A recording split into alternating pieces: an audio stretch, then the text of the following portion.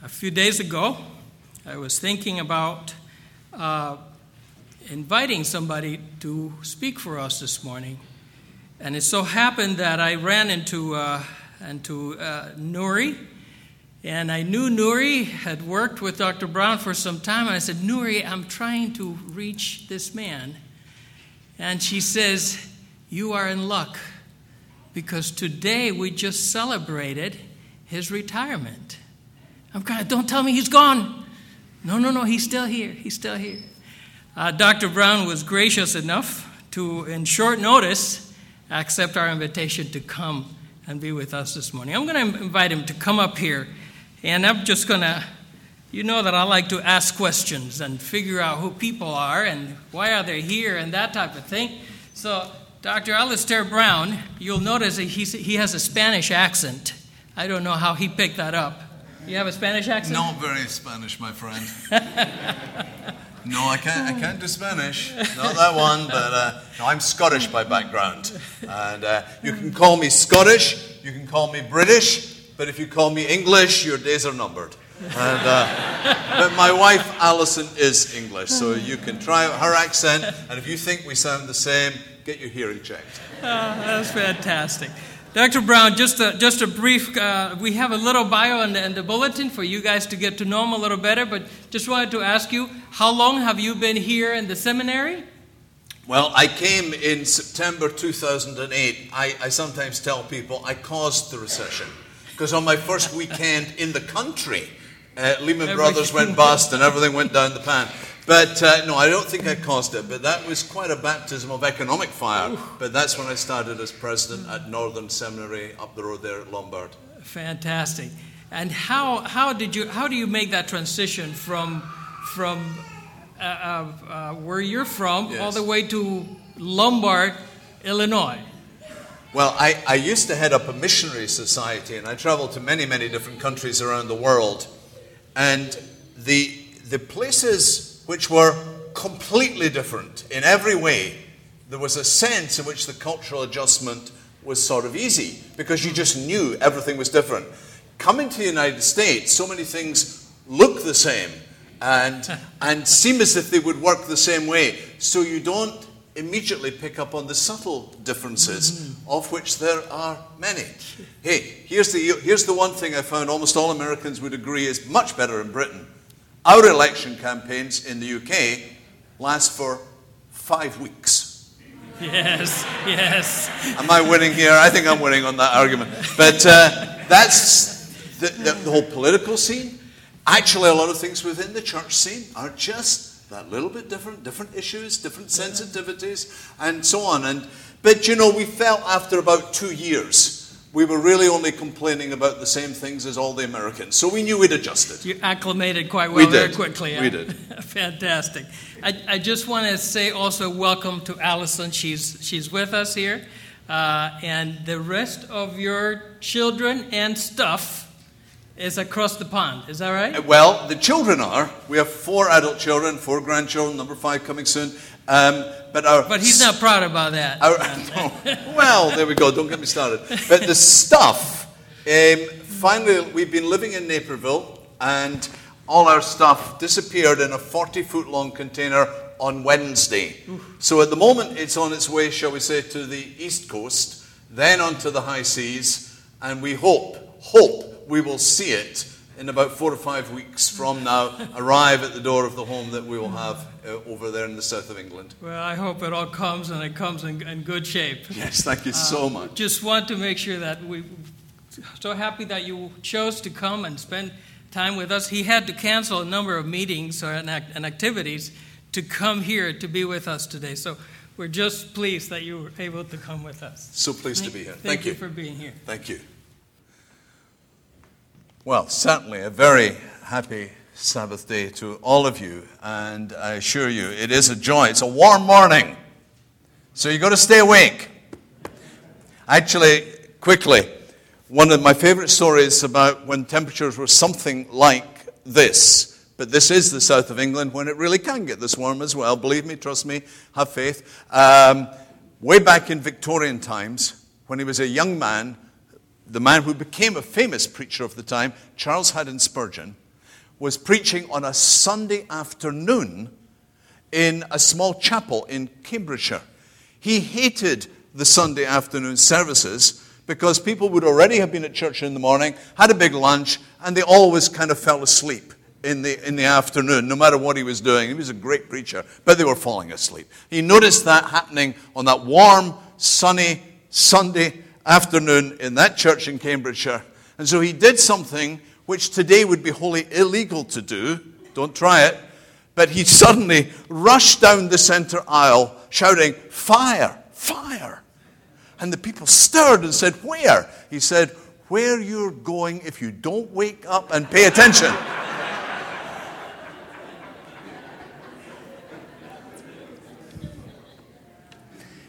It's been a privilege for Alison and for me to be both in the United States, but for me especially at Northern Seminary. And I just want you to know that Nuri has been a key person in the life of that seminary down through, how many years, Nuri? 25, which means she's now nearing the age of 30.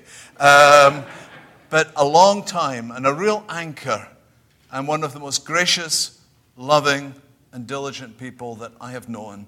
And I've been so proud that she's been one of my colleagues, and miss her and Ken and many other people, of course, but she's a great ambassador for Jesus Christ, and you need to know that. So, when I was a child at school, down through all the ages, I have to admit I was not always the most well-behaved. And for all of us who were guilty of some misdemeanors, this was in Scotland. I was born, anyone here keen on golf? If you are, you would know the name of St Andrews, the kind of ancient home of golf in Scotland, East Coast. I was born there. I grew up 9 miles away from there. And in Scotland at that time, something else which is now not legal to do, but if you were really, really bad in school, the teacher had a belt. Now, didn't pull it off his trousers. That wasn't quite like that. In fact, it was much worse than that. These were specially manufactured for teachers to use on disobedient children. And it would be about a few inches wide and either 3 or 4 feet long. The teacher could order it to size. And you had to hold your hands out and whack. And that hurt. Even if a teacher didn't have any muscles, it hurt.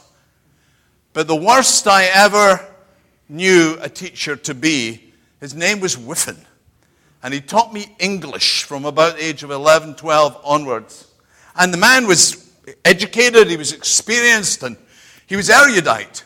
But he was something of I would almost go as far as to say a bit of a sadistic thug. He seemed to enjoy belting the pupils in the class. And he would belt harder and more often than any other teacher. And he did seem to take a real pleasure in doing that and imposing his discipline.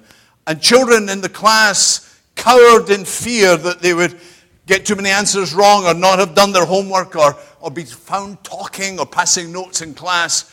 He instilled great fear. We lived in dread. I have watched students being brought out to the front to be belted, and as he would bring the belt down, they'd take their hand away, knowing that it would probably just mean he would force it to happen. But they were so terrified. I've seen other students brought up to hold another child's hand in place so he could belt them. He was very cruel. And people lived in constant fear of Mr. Whiffen and his judgments. There are people who live in an equivalent fear of God. They're worried that if they step out of line, the fires of God's judgment would fall on them. And any pleasure and any joy that they could have through the Christian message is kind of lost to them. Because the part about God's judgments, and God's judgments are real, and I believe in hell as a reality, and I believe that God judges. But sometimes people are so fixated on that aspect of it, they miss out on the great truth. God loves you. He really loves you, and wants that knowledge to control your heart, and that you should not live in constant fear of God's judgments upon your life.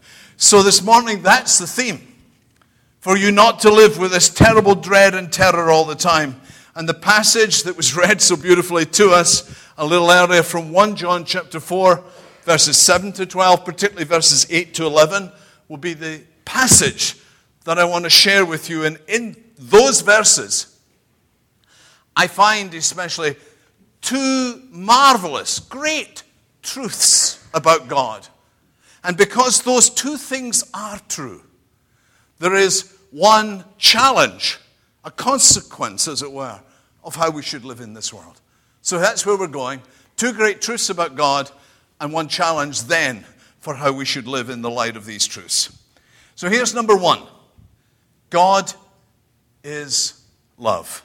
Verse 8, and I'm sorry if I read from a different version to the one read to us, but here's how it goes. Whoever does not love does not know God, because God is love. What John is writing is that God by nature, by character, is love.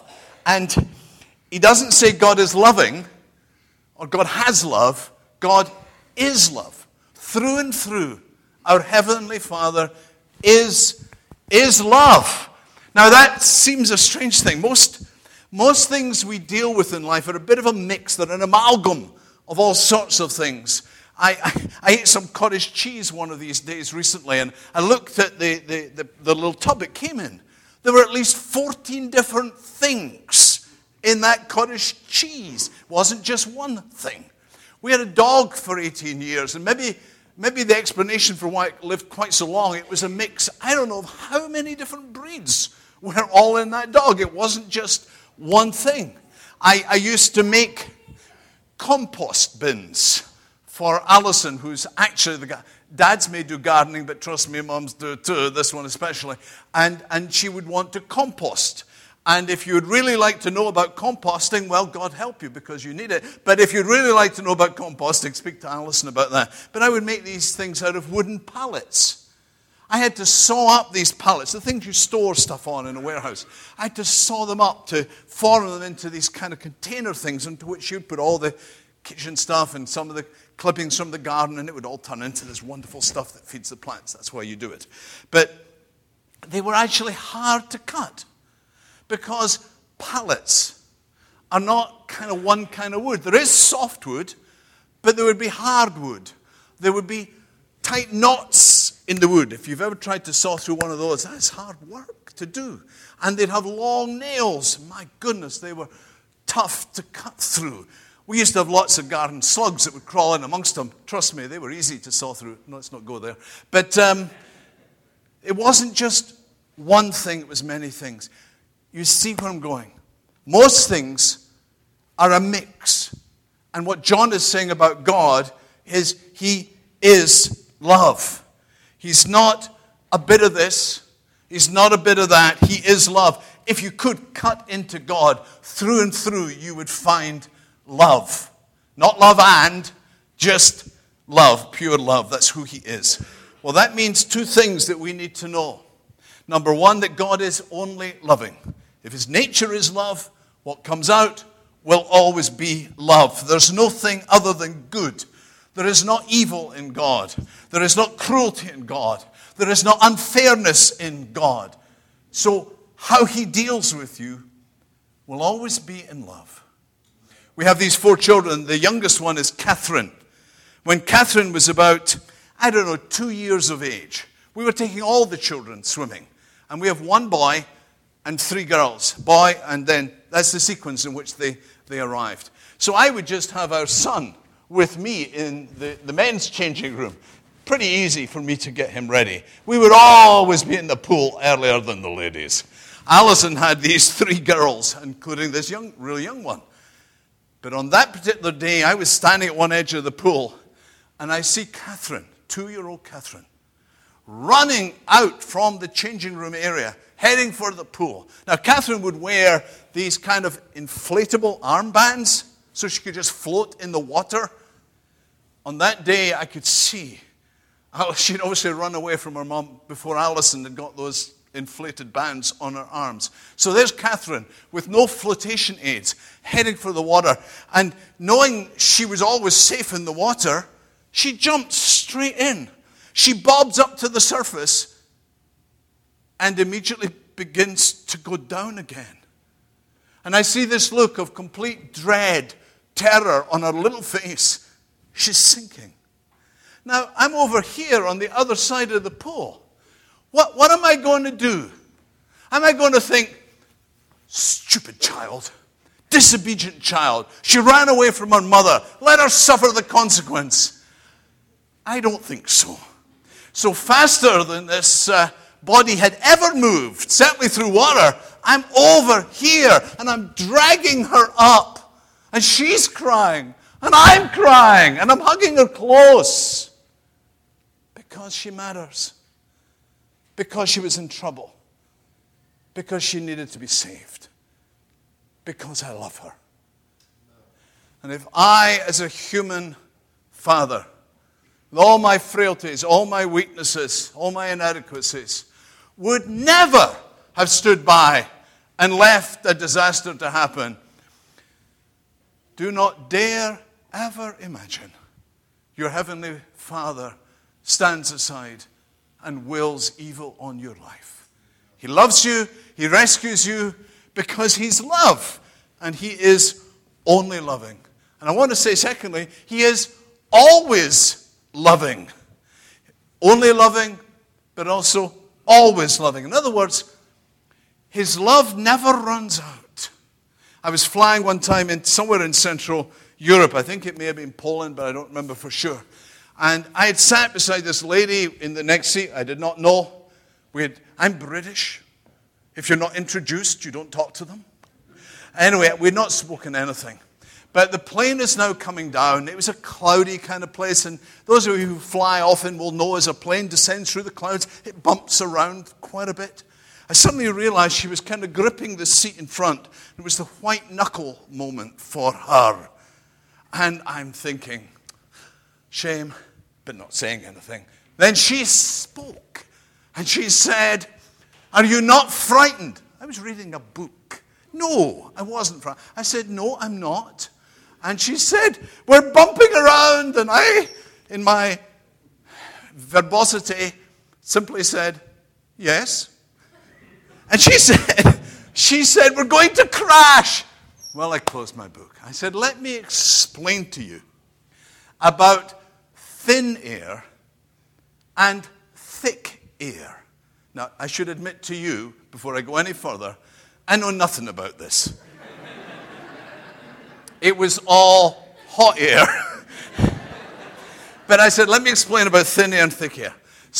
Air is not one consistency. And there's patches here where the air is thinner, and we just drop a little bit. Then the wings hit the thicker air, and we sail on. I kept this going for quite some time. And she eventually realized we'd landed. And we were safe. And she was so grateful to me. But she said, here's my last question. She said, "What happens if it's all thin air all the way to the ground?" I assured her that could never happen. You would never run out of air on which the plane could float. I have since heard there is at least 10% truth in my description, even though I was making it up on the time. It's good to confess your sins. But there are people who fear that one day their sins will be one too many. Or they'll let God down one time too many. And this love that they know exists will have run out. And there'll be no mercy left. You need to know there is never a time when God runs out of love. There's never a day when he stops loving and caring for your life. God is love, and know these two truths. He's only loving, and he's always loving. There aren't any other moods or traits in God. You get love. And this is how it will be. One day God isn't going to wake up with intolerance for you, or impatience for you, or hostility. It will always be love. Our God is love. And if you remember nothing else from this morning, know that and treasure that in your heart. Here's truth number 2 now. God so loved us, he gave his son for us. In other words, he didn't just feel sorry for us in our lostness, he acted to save us. Verses 9 and 10 of 1 John 4. This is how God showed his love. His love was made manifest among us. He sent his one and only Son into the world that we might live through him. This is love. It's not that we loved God. In other words, God is not responding to affection, attraction that we showed towards him. It's not that we loved God, but he loved us. He took the initiative and sent his Son as an atoning sacrifice for our sins. This is good news. God did not sit back and bemoan our sinfulness. God didn't sit on a cloud and rain down thunderbolts from heaven as judgment on our wrongdoing. But God gave Jesus. God gave Jesus away so he could get us. He would let his Son die on a cross in order to win us back. We speak about the cross of Christ. Of course we should. And yet, it was the cross of Alistair Brown, because it was me who was the sinner. And you put your own name there. It's your cross, but it was Jesus who hung there. God sent his Son to die in our place in order he could have us. And that is amazing. It is incredible love. Gave his only Son to have us. But we find it hard to really, really know that, feel that, believe that, trust that. Because we know we don't deserve it. All of us probably were brought up, and maybe we're doing this with our own children, with a deep-rooted, deep-seated concept of rewards and punishments. Through December, every year, my mom and my dad would give me the little lecture. Alistair, not really been a very good year with your behavior, has it? No, not really been a very good year. You haven't done what you were told. No, I haven't done what I was told. You've often done exactly what you were told not to do. I know. Well, it's not very long till Santa Claus is coming at Christmas.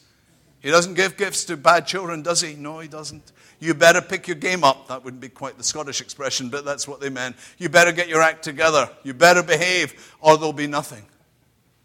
What are we telling our children when we use those kind of things? If you don't tidy up your room, you don't get a cookie. If you don't pass your exams, you won't get a bicycle. Whatever. The good things only are given to those who are good. And if you're bad, you get nothing, or you only get punishment. And we have this in our heads. It's how we've been raised. It's how we've been made to think. Good things only if you deserve them. And if you use that logic with God, all of us have a failure mark. We've not been good. Therefore, God cannot give us anything in response which we would want to have. He cannot love us because we are bad people. It's a logic based on rewards and punishments. Love somehow must be won, or you don't get it. Good news. God's love does not have to be won. This is a God of grace.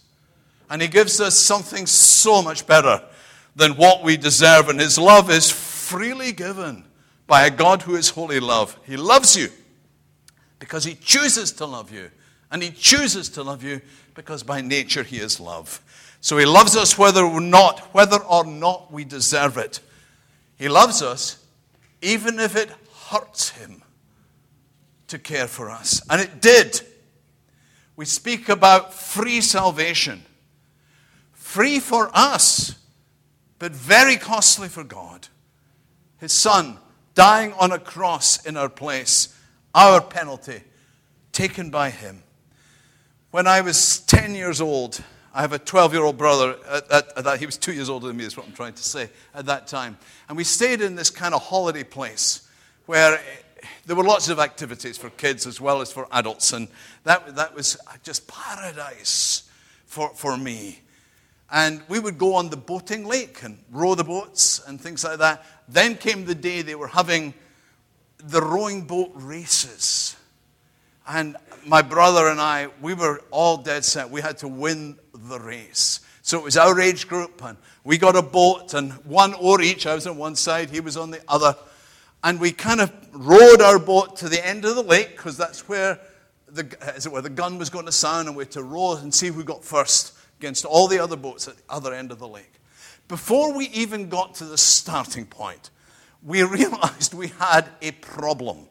The problem was our rowing boat leaked.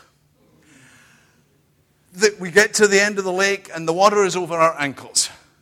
The gun goes off, the race is on, and my brother and I were pulling on the oars, and the more we put effort in, the more the boat started to fill with water. And I tell you, by the time it's getting up to your knees, you really, really kind of know that you ain't going to make it. My parents were standing at the side, and they could see our boat going down and down, and could see what was happening. And suddenly they're gesticulating, row over there. And we wanted to go there, but they said, row over here. And in a moment of common sense, and there weren't many of them, but in a moment of common sense, we realized we were going to go under. So we better get there quick. And so we headed straight for the edge. And there's my father bending down to grab this rowing boat just before it was about to go under and hold it so he could get his kids out. And it was a rough concrete jetty pier area. And as our boat was coming in as much speed as we could manage, my father mistimed his grasp. And instead of getting his hand over to hold the boat, his hand was trapped between the boat and this rough concrete. My father dragged it out, and there was blood pouring. My father was suffering from eczema anyway, so everything was already very fragile, and this was disaster. Blood was pouring from his hand, but he reached over, and he held onto that boat, because even though it was agony, he was going to get his kids out of the boat. And I still, in my memory, even as I tell that story, I can remember watching my father afterwards, literally walking in circles, nursing his hand because the pain was so extreme. But whatever it took was what he would do in order to save his children. God accepted pain and God accepted death because nothing less would do to save you. And he would pay that price. We're undeserving. But God has loved us with a great and perfect love and gave his son for us. So those two truths, God is love. And the second one, God has so loved us, he gave his son for us.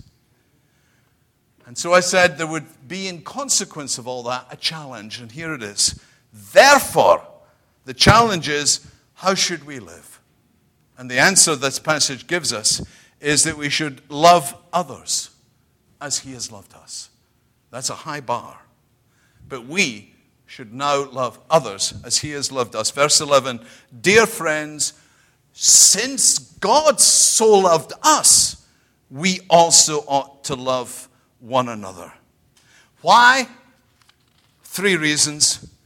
For one thing, it's the right response of gratitude to God. If you are met with love, your desire is to return it. It's to please the one who loved you. When Alice and I were first married and back from honeymoon, and Alison wasn't working just at that moment, but I went off to work on that first Monday, I remember, thinking, I wonder what she's going to cook for our kind of first meal of this new normal life together. And I kind of salivating all day about this, Came home and Alison welcomed me in, and she said, your slippers are in front of the fire. The cup of tea is already made. You just sit down and be comfortable. I felt I'd already gone to heaven. This was just marvelous. And she said, the meal will be ready in a moment. And sure enough, the most wonderful smells wafting across to me. So we sit down at the table, and she lifts the top off the pot, and there's absolutely fabulous casserole. And it was so tasty. It was so good. And I was a good husband in those days. And I told her it was just the best meal I'd ever had. My mom had never made anything as good as this. That's the right thing to say. And Alison obviously was pleased that I'd enjoyed the meal. Day 2. I'm going to now speed the story up. But all day long, I'm thinking, that was just fabulous last night. What will it be tonight? I come home, slippers by the fire, cup of tea, wonderful smells. Sit down at the table, top comes off.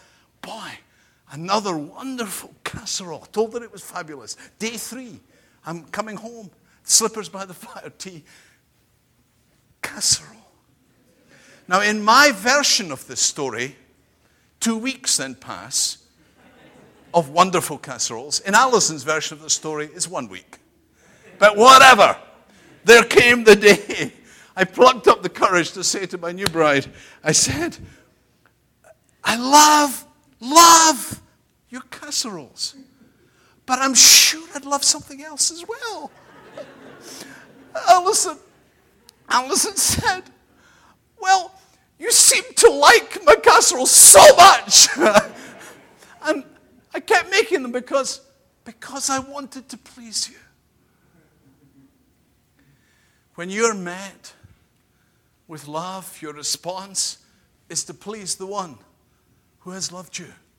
And we serve God in this world. This is the world God has made. And the people around, sinners as well as saints, are people God has compassion for. And in response to the God who has loved us, we love and we serve them. Second reason, we love others because for a Christian, it's the most natural thing in the world to do. When you became a Christian, you weren't just kind of affected in some emotional way. You didn't just gain some new doctrinal ideas inside your head. You were changed.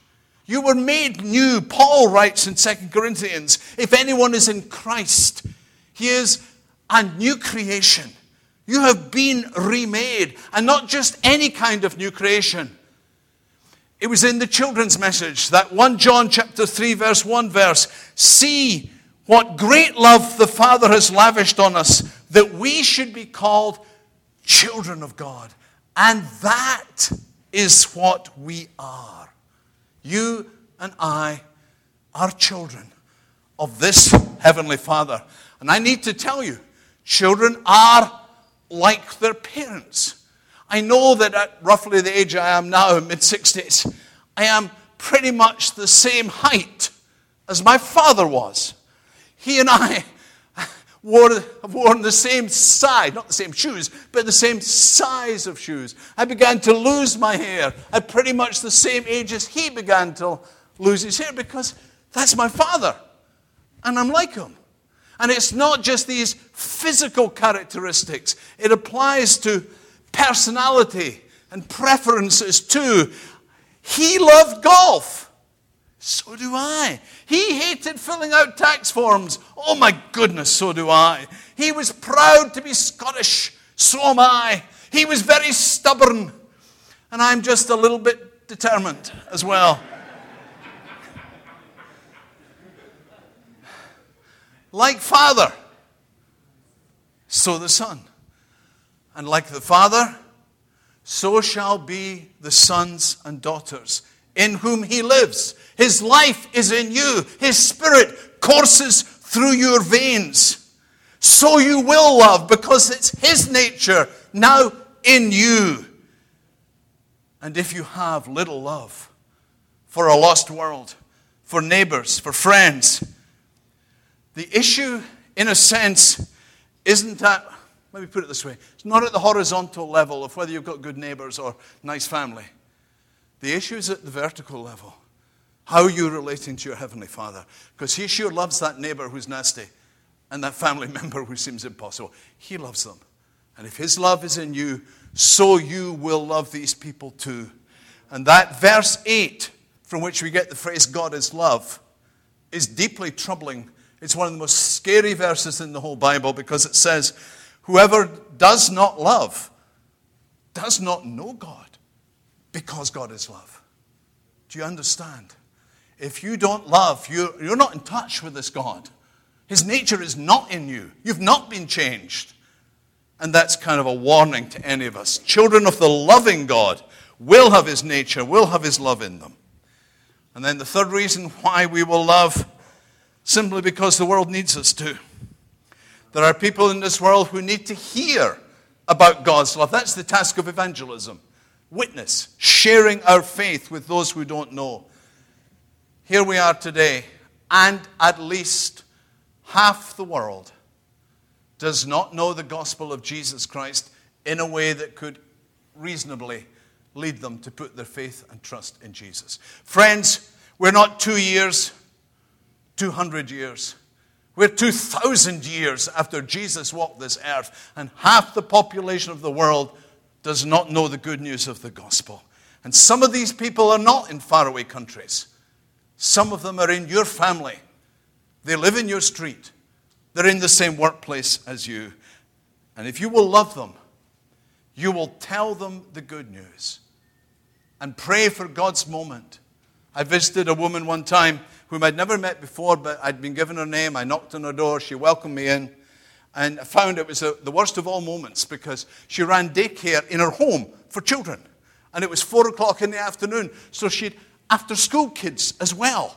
Place was infested with little children. She said, come into the kitchen. We'll talk there. It'll be quieter. Yeah, she had about a 10-foot by 8-foot kitchen with only 6 children in there. We sat down at the table, and I thought, I better go for this quick, because she's going to be dragged off with these kids' needs. I said, Margaret, I'd love to tell you the gospel of Jesus Christ. And she said, I wish you would. I want you to, because my brother died 2 weeks ago, aged 29. And I need someone to tell me if there's such a thing as eternal life. I told her, and I wish I had 50 stories, and I don't, but I wish I had 50 stories like this.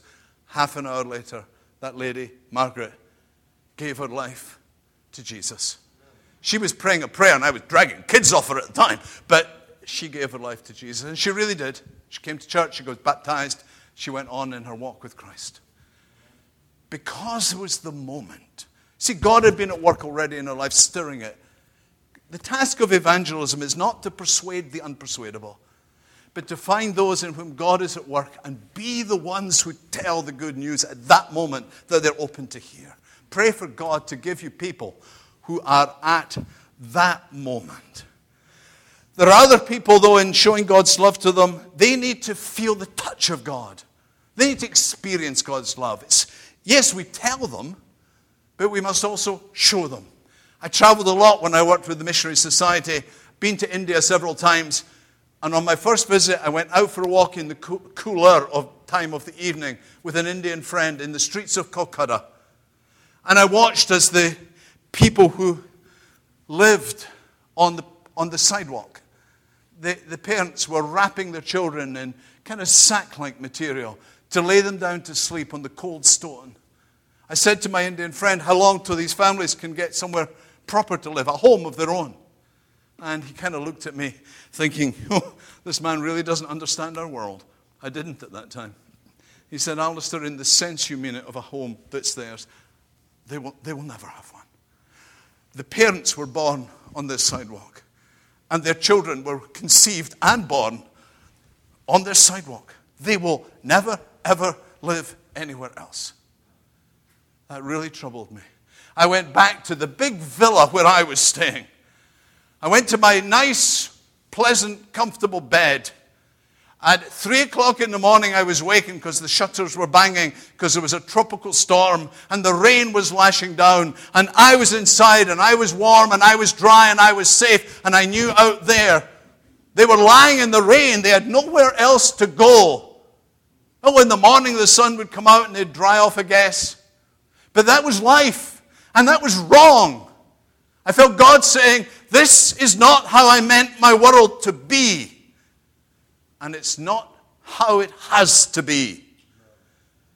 But God's people must be those, we don't turn and walk away. We don't kind of metaphorically cross to the other side of the street and pass by.